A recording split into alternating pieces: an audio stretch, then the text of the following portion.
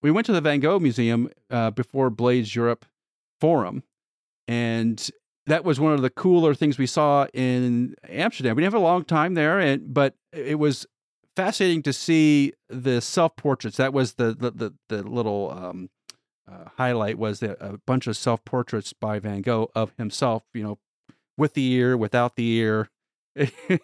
Both ears, both still there.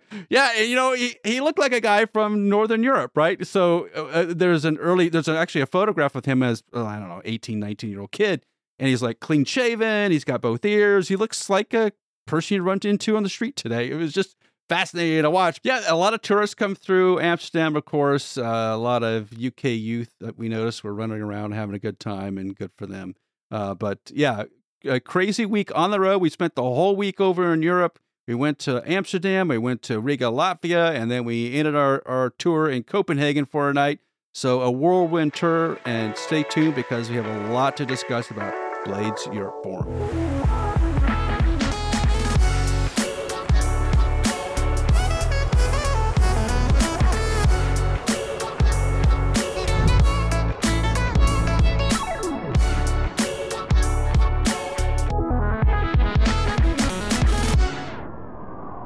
Welcome to the Uptime Wind Energy Podcast. I am your host, Alan Hall, and I'm here with Joel Saxum, and we just got back from Blades Europe Forum 2023 in Amsterdam, the Netherlands. And we sat through all the sessions, or at least the vast majority of them, so that you didn't have to.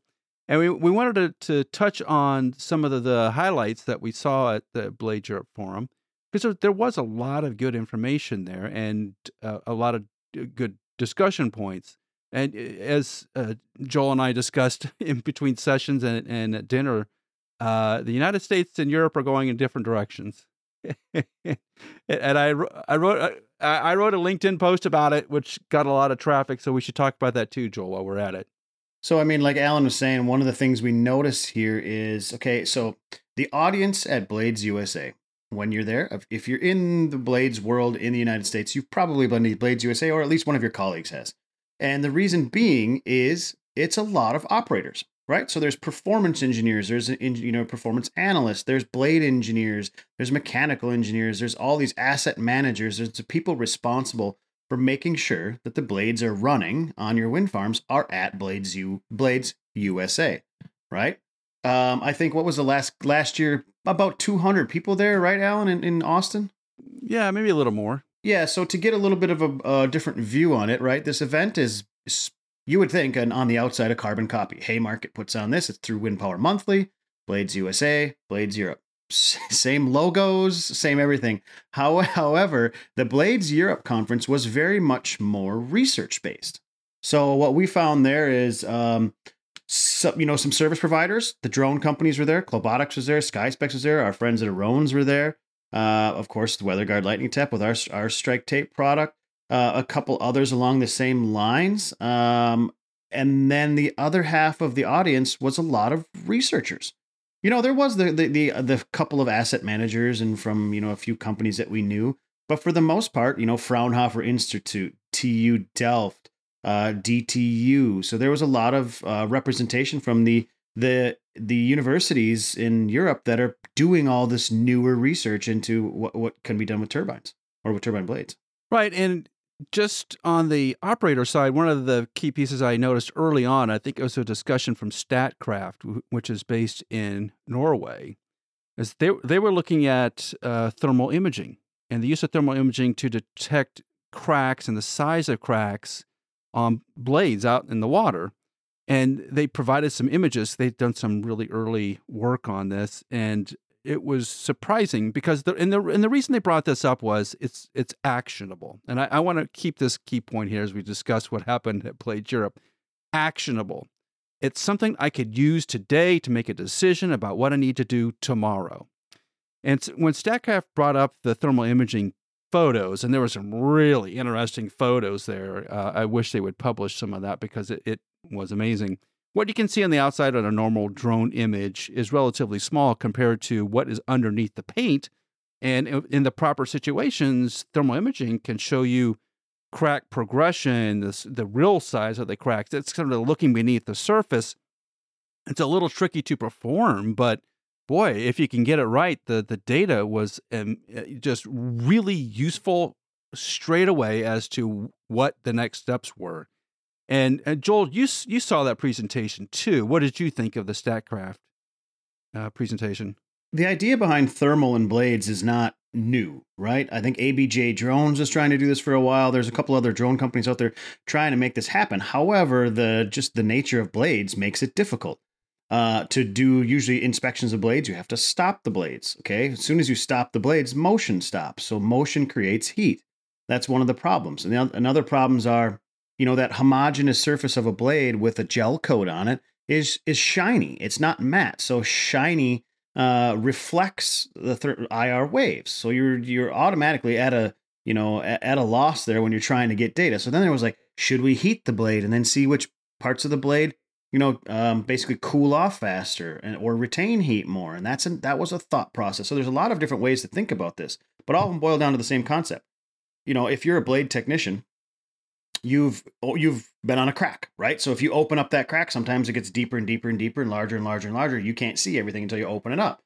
And the reason that you may be able to see it with thermal is the idea of basically friction creates heat. So as that blade bends and moves, so if you had say this is your blade, your biax structure and your laminate underneath, if that's moving in one spot, all of that, or like this, all of those points will be basically the same temperature. But if you have a crack and it starts doing this, then you create friction at that point, and that point creates heat. And that heat dissipates not just on the crack, but it dissipates kind of broadly across the structure there. So you're able to see the thing in thermal imagery, but it's very difficult because the conditions have to be just perfect. It can't be a sunny day. It can't be a day with a lot of moisture in the air. There's a lot of trouble in thermal imagery, and I mean that's not native to blades. That's thermal imagery in general is very difficult to remote sense. However, again, like Alan was saying, these at Blades Europe, a lot of like, hey, this is the things that we're trying to solve. These are the problems that we're working on. We are StatCraft. This is what we're working on. We are Fraunhofer Institute. This is what we're working on. This is I'm Chao Chen from DTU. This is what we're working on. And some of them it was like getting together the band, right? All these researchers kind of know each other. And then once they leave a university, they usually go to an operator and they stay in touch and they work together and these kind of things. So it was a lot of, hey, we've been working on one of them that I listened to was we've been working on this project for a few years. This is our update. But it's actionable research that's being applied into the wind industry. Yeah, that reminds me of another project just down those lines, right? So the Netherlands has funded a project called AirTub, AIRTUB, right? Which is a drone-based system to essentially take a little vehicle onto a blade to do, of all things, ultrasonic inspection, NDT, right? So the presentation of that was like, wow, okay, so they're out there flying this drone, they're showing sort of the basics and what they're learning as they're kind of going along this project. Actionable, right? Because NDT on blades is something that everybody wants to do or needs to do. And on top of it, it was funded by the Dutch, right? They were funding that's part of the sort of the Aerospace Research Center for the Netherlands. So it's sort of a Dutch funded effort to go look at this.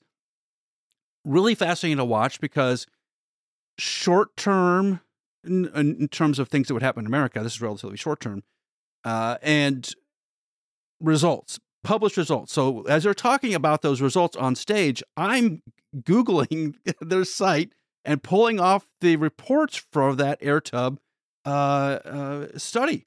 I'm like, wow, okay, this is really cool. Now I can list on one hand a number of times that I've downloaded anything from an American university having to do with research actionable on wind turbines. It just doesn't happen.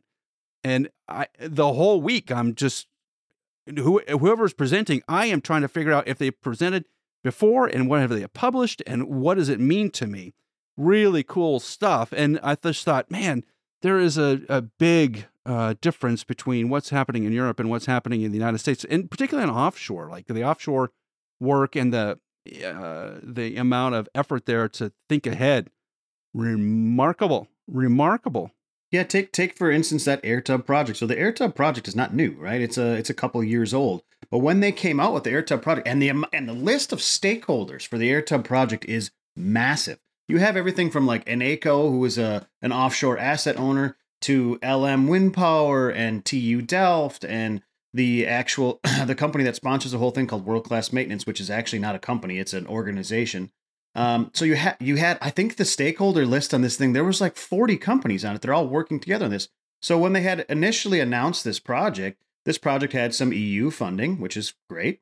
But it also had a lot of funding from all the stakeholders, and they came together and said, "Hey, we know we have a problem to solve, and we need solutions for it." Of course, offshore wind, very expensive for operations and maintenance. We know this. So they created a roadmap for this project that included a lot of things that a lot of companies are doing right now on their own, right? But they wanted to make this a cohesive effort to get all of these things done with one solution. So we know that offshore or wind turbine NDT is being done. We know that Bladebug is working on it. We know that our friends at Arones are working on it. We know that, Force Technology already kind of does it. Nobody does it in the most efficient fashion because it's tough, right? You have to get sensors up tower and you have specialized people and all these things. We know this. But the AirTub project is like, hey, we're going to make a drone platform. That drone platform is going to scale itself. It needs to do inspections. It needs to do NDT. It needs to do repairs. It needs to do this. It needs to do that. So they have all these things lined out. And it is transparent. The project's very transparent. Every stage they get done with, they put a big report out. Hey, here's how you can use this. Here's what we're doing. All the good things.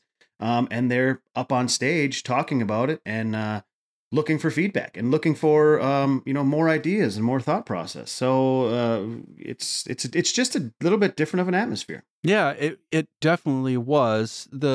Some of the forums and the discussions offline I thought were really fascinating.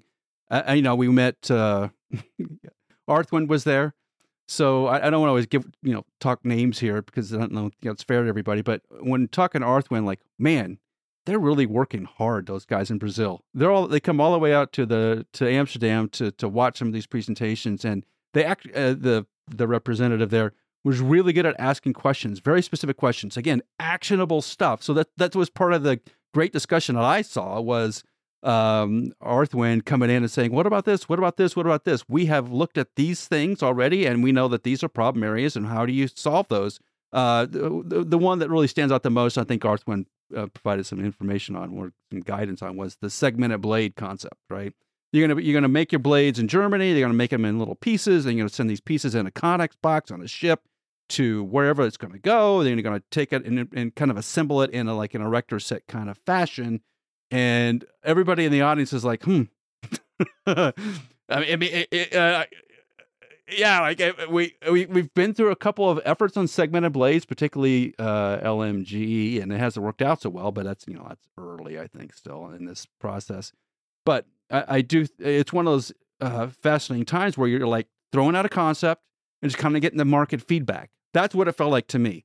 Like, hey, this is a possible thing. We could make segmented blades in Germany and ship them all over the world, and they can assemble them on site. It does have some advantages. It certainly does.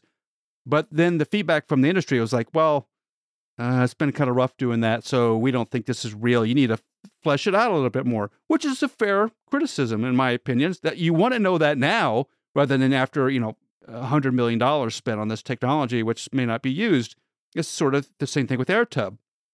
They're kind of attacking the problem small, making sure they're getting actionable data out of it that people would use, and then expanding the program. Once they find that avenue, they're going to go right down it. And that feedback loop, which is happening at Blades Europe, was, I think, a really important part of the piece of the industry, which gets omitted, at least on the engineering side. Yeah, to speak to that, one of the things they did at the conference, they made sure that there was time at the end of every presentation for Q&A.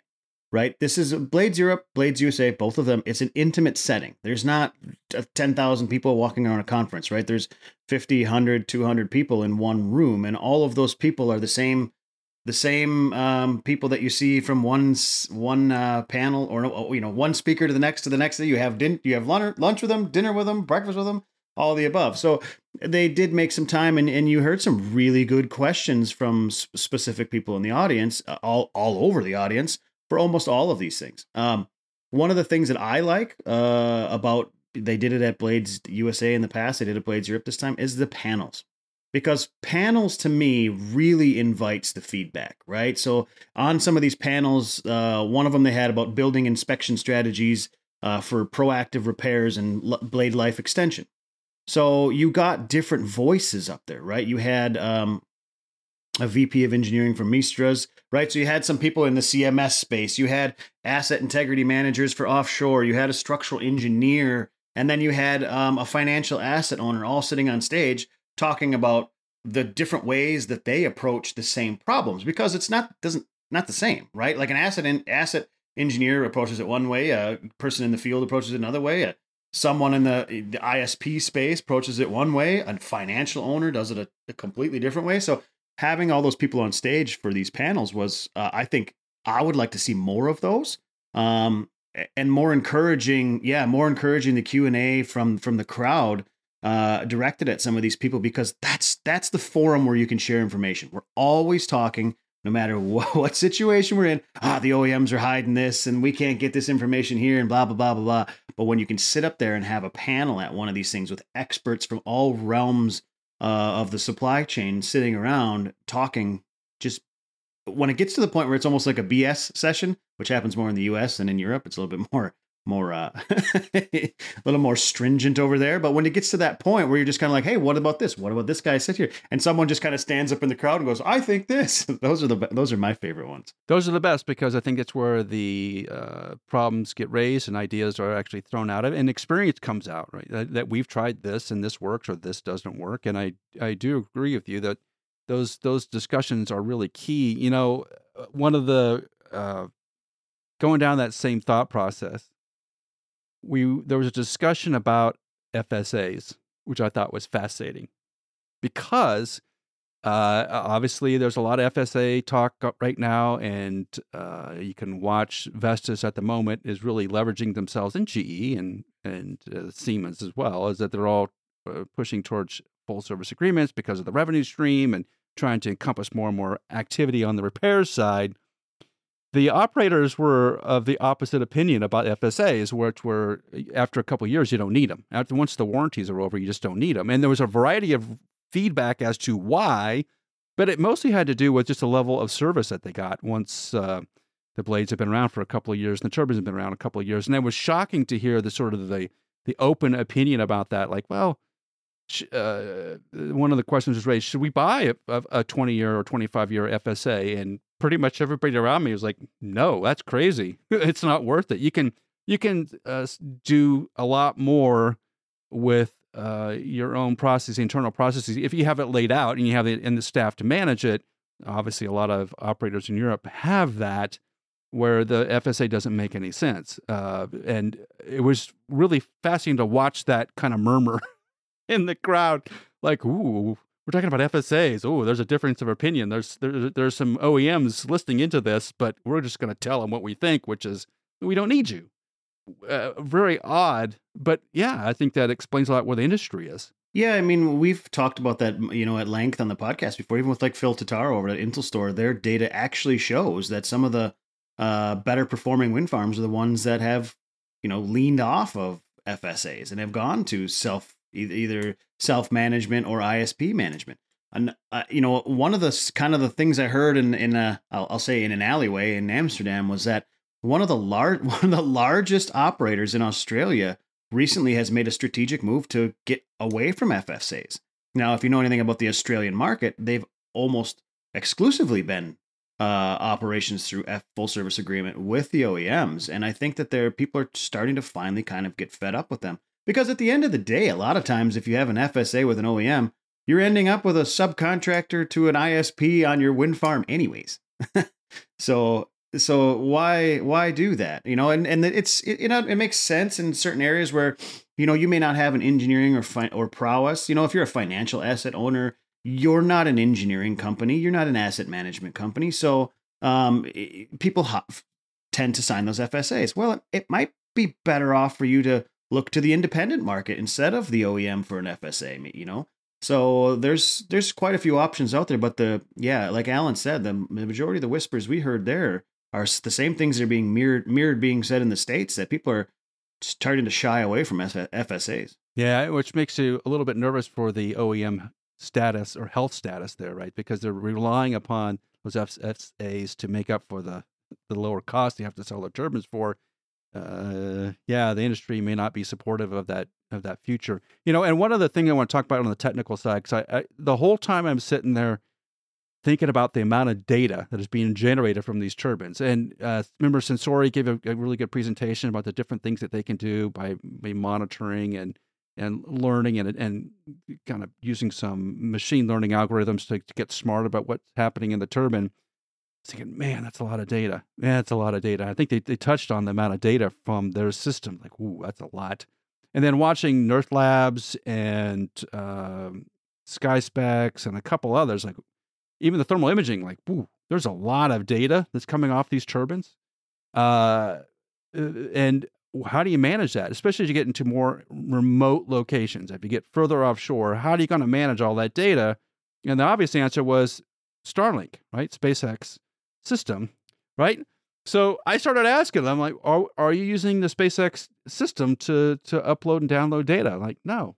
And I thought that was just really weird. Like, why would you not, in the days when you need to have a lot of data transfer at remote locations, why is Starlink not at the sort of top of priorities? And maybe it is, they just can't say it, but boy, oh boy, it seems like an obvious answer to a very complex problem. I have a Starlink setup, right? It's in a backpack. So I have a backpack that I can literally, if I'm in my pickup, I can plug it into my truck anywhere I am. And I have 200 megabytes down and 50 megabytes up. I'm like, there's no, that's as good as a wired connection almost anywhere on Earth. So yeah, the amount of data there. And then the other side of that is the amount of data up and managed from the field. But as we get further and further down the line of creating all this data, I do know that there's people that have gotten away from AI in general, just because of the kind of the problems it can bring. However, we're almost going to have to start getting back into some AI, at least for the basic insights and the basic management of data, because when it becomes to be so much, operators will tell us all the time, like, man, we get stuck in a data like quagmire. We get so much that we can't even make the insights out of it that we should. And at the end of the day, they just want to be told what to do, right? That an operator says, don't give me 35 gigabytes of inspection data for one turbine. Give me the things I need to fix, and if I need to fix them now or next year. That's what I want to know. I don't want to have to sort through all this stuff. So I think that you'll start to see, and you're seeing this in every industry no matter what, but AI is a tool. And to be honest with you, I don't really care if that's don't use it. This is me. Don't use it as marketing. Just use it and make it happen in the background. Tell me that you're going to give me the best insights that you can from the data that's being collected, whether it's from a CMS or from a drone inspection or from SCADA. I don't care. Just give me the answers instead of telling me all the things that you can do. Yeah, and I do think that is, you could feel it, right? You saw two different approaches to data control and data interpretation. You saw AI used a lot by the professors. You saw machine learning used by the people in the industry. And I thought that was a really unique difference, right? They understand if you're actually doing it, it's just algorithms, right? We're applying this algorithm to this data set to filter it. That's what it is. It's filtering. It's not artificial intelligence, but in the theoretical world of the professors, it's artificial intelligence. That's the way they do these things. So we're at we're at this weird breakpoint where it's still coding and it's still trying to filtering and it's learning, right? But we are starting to, I think, things I've seen are making the transition over. Like the computers and the systems are a lot smarter. They're able to make some of the determinations by themselves. They are iterating into smarter, quote unquote, algorithms. And I think that's really helpful for the industry because you're right. If we're all looking for blade damage, then we need to be smart about how we look for blade damage. Yeah, I mean, I think you'll start to see some more uses, and I'm going to give you another one. We went AI, ML. You're going to start to see more uses for machine vision in the wind industry. And that can be target. So when we start getting NDT up there, you don't want to have to go do an NDT report or study or inspection on your entire blade. You want to actively use while on site, while local, you want to use some machine vision to be able to pick out the areas that you actually need to inspect. and then move on with it, right? So that's going to be the next iteration. Once you don't have a technician up there to do NDT, it'll be machine vision based. And then as we start seeing more and more of these repair robots at the show in Blades USA, or at Blades Europe, sorry, we saw the Sparrow robot from Klobotics, leading edge repair. Same concept as the Vestas robot, where they have the blade horizontal at 90 degrees to gravity, and they set the LEP robot on there, right? So we're seeing some more advances in LEP robots. Our friends Arones over there in Latvia, they're starting to do more and more things with their robots. That's outside of just LEP repair, and that's going to be all or mostly all reliant on machine vision to be able to make those decisions in real time that are proper, correct. And once you get robots doing certain things, AI, machine vision, machine learning, like it's all tools of the future, but they're used now. Oh, yeah, absolutely. And I do want to touch upon the venue and kind of how that went. No, it was in Amsterdam, which is sort of a central point for a lot of people, right? Particularly in Europe, not so much in the United States. But Amsterdam itself, nice city, obviously sort of a modern European city, but it has some rough edges. You got to admit, it has a little bit of rough edges around it still. And there's a lot of rebuilding. Like we were in a facility that was an old Lutheran church, probably been built in the 1600s, which was really cool. Parts of it really cool. Besides the fact that the heat didn't work. Which is what happens when you have a 400, 500-year-old church. It's just going to be drafty. But I think the difference between Blade Europe and Blade USA is just in the sort of the format, the layout, who's there, and the vibe that's generated there. I'm an engineer. You can't hit me with enough data. I will always be able to take more data in if you're willing to give it to me. And where Blades USA tends to be a little more salesy, Blades Europe is definitely more educational for sure. And if that's your thing, you want to see some of the data, that's the place to go. So, I pulled out a lot out of Blades Europe. I wish I could have pulled out more. I wish they had more people attending it, because I think that some of the discussions have been a little more livelier. I do appreciate it. The Klobotics demonstrations were good. There's a lot of good stuff that happened. Yeah. I'd like to see some, like you said, if you got some more financial asset owners and some more actual asset operators in the room, I think that tying the research projects back to the people that will actually be using them in the EU and around, that would be advantageous for the whole platform. And then that also gives that feedback, right? Because I think there is some things, like we talked about the segmented blade idea that Fraunhofer in Germany was working on. In my mind, and if I'm be honest, in 100% of the minds that I spoke to about it while at the show, they're like, why are they working on this project? Nobody's going to use it, right? We're looking at one segmented blade that's available in the market right now that is failing regularly. And that's a 2-piece blade. And this is going to be a 12-piece blade. And so that was kind of like, man, they need a little bit of a reality check on this project. It'd be nice to get some of the people that might actually buy the technology in the room to say, we're not buying that, stop. Or maybe I'm completely wrong, and they said, yeah, go ahead. But I would like to see more asset owners involved in the asset owners, managers involved in the conversations over there. The one I was just thinking about this, Joel, was one of the things that was not a constant focus was leading edge protection. Weirdly, there was discussion about it, but it wasn't like everybody has leading edge protection problems. Here's all the research that's going on. That has slowed down a little bit. I assume that's because there's some products. Yeah, and I think everybody knows that, right? That would be we beat that dead horse for a while, right? So it's the same thing. Like when we were at was it Blades USA 2 years ago or something? I remember like all of the presentations were all drone companies. It's like, we've got it. Drone inspections are what we do, and there's some data to be had, and everybody has a platform, and everybody has a way of looking at data damages, and everybody has their system. We get that now. Which one is best? Now that's subjective, depending on your needs. And I think that the next one that we could see is a big focus on CMS and digital twins. Looking from other industries that have the same thing, like oil and gas, digital twin is a huge thing. And digital twin, whether you're saying IoT, Internet of Things, CMS, like that's all the same. It's instrumentation in the field that brings back to a dashboard. They're all the same.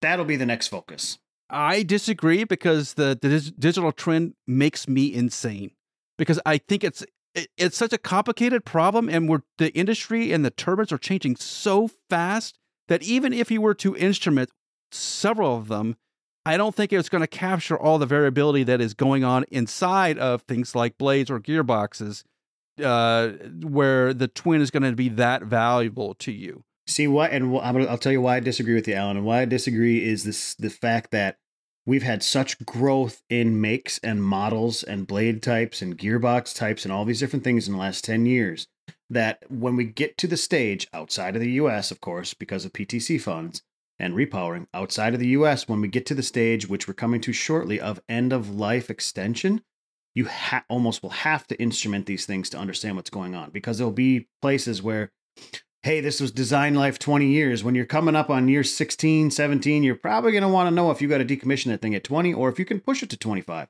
That will be all digital twin instrumentation process. Now, like I said, in the US, not as big of a thing, right? Because PTC is there and we're just going to pop the gearbox off, put a new one on and rebuild the blade or put new blades on anyways.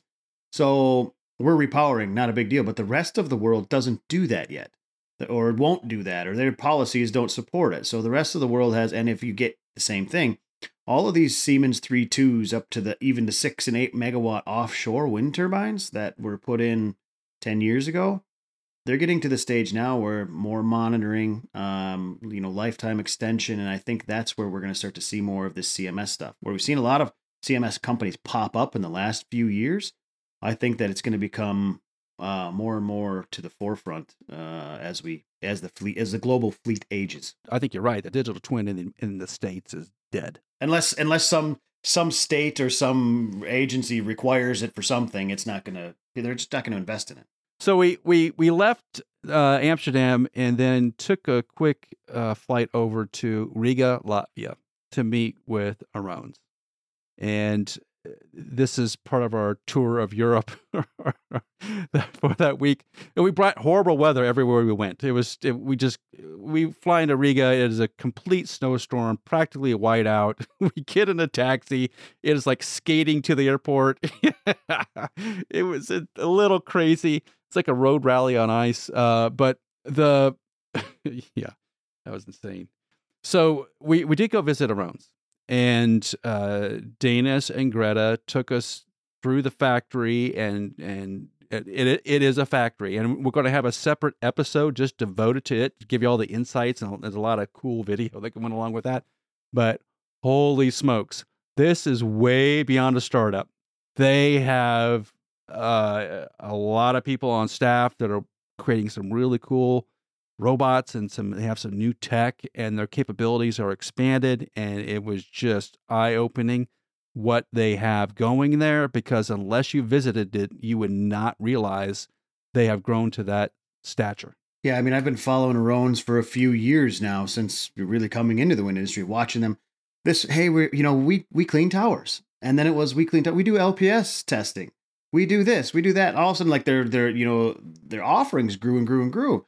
And we watched them get a big investment here not too long ago, about 6-9 months ago, and we got the opportunity. Of course, they're friends of the podcast. We've had them on. We've talked to them a few times. We got the opportunity to go visit their office. And to be honest with you, even while knowing them, I was thinking, 50 people, a warehouse in Latvia, and some engineers in the corner or whatever. We got there, and it was like a 5-story building, 4 floors. This floor is finance, and this floor is analytics, and this floor is engineering, and this floor is operations. And then we got to go to the building next door to check out manufacturing. There was like R&D room, test room, manufacturing lab, CNC. Like, I mean, they have 250 plus employees. They're working all over the world. They're mobilizing kit everywhere. They're big enough right now where you can understand this if you've been in any kind of industry. They're big enough right now where they have a complete supply chain department. Right, that's crazy. So they have their setup there ready to expand. They're thinking that in the next 6 months they'll take over another floor of the office building, one of the last floors, and then in the next year expand into the next facility over, which is, just a 10-meter walk out the backside of their warehouse, is another one that's a carbon copy that they can expand into. So very, very eye-opening, like you said, Alan. Like we walked in there, oh man, we took this tour and it was crazy. So when we did a good interview with Greta and Danis over there as well. So we'll post that here not too long, but take a listen to that one to kind of see where they're at and what they've got going on. And if you have any questions, be sure to reach out to them. Yeah, and we flew through Copenhagen on the way home. We avoided the big snowstorm in Germany. Joel didn't on the way back because we brought snow all over Europe. They should thank us for that early Christmas snow. But we did stop in Copenhagen on the way back and did the Christmas market thing for an evening. And obviously, Copenhagen in Christmas time is quite beautiful. And I will say the same thing about Riga. Danis and Greta took us on a little bit of a tour of Riga. It's a modern city on parts of it. It has older historic parts, but all of it is tremendously beautiful. It's like, holy moly. You would not believe the skyline and the sights and the river and the bridges and the restaurants and whoa. Everybody we ran into there was nice, helpful. You get a little bit of the cold-faced Eastern European look, but at the end of that, they crack a smile, and I tell you what, you can get some fantastic food for good prices. Oh my gosh, we had the best meal. That was amazing in Riga, and I wouldn't have guessed it. I just didn't expect it to be that modern. I kept saying to everybody, "That's a modern building. Was that built last year?" Like, no, we just take care of our things. But having come out of the United States, you're like, oh, it's a little wear and tear is pretty obvious in a lot of cities, but not in Riga right now. Man, there's a lot of activity going on there, and it seems like it's bustling. It's one of those, vibrant European cities that has a lot going for it at the moment. So it's cool to see Arones there and to see how they're going to grow. Wow. Yeah, if you get an opportunity from the team over there, an invite to come over, highly recommend to do it. That's going to do it for this week's Uptime Wind Energy podcast. Thanks for listening. Please give us a 5-star rating on your podcast platform and subscribe in the show notes below to Uptime Tech News, our weekly newsletter. And check out Rosemary's YouTube channel, Engineering with Rosie, and we'll see you here next week on the Uptime Wind Energy podcast.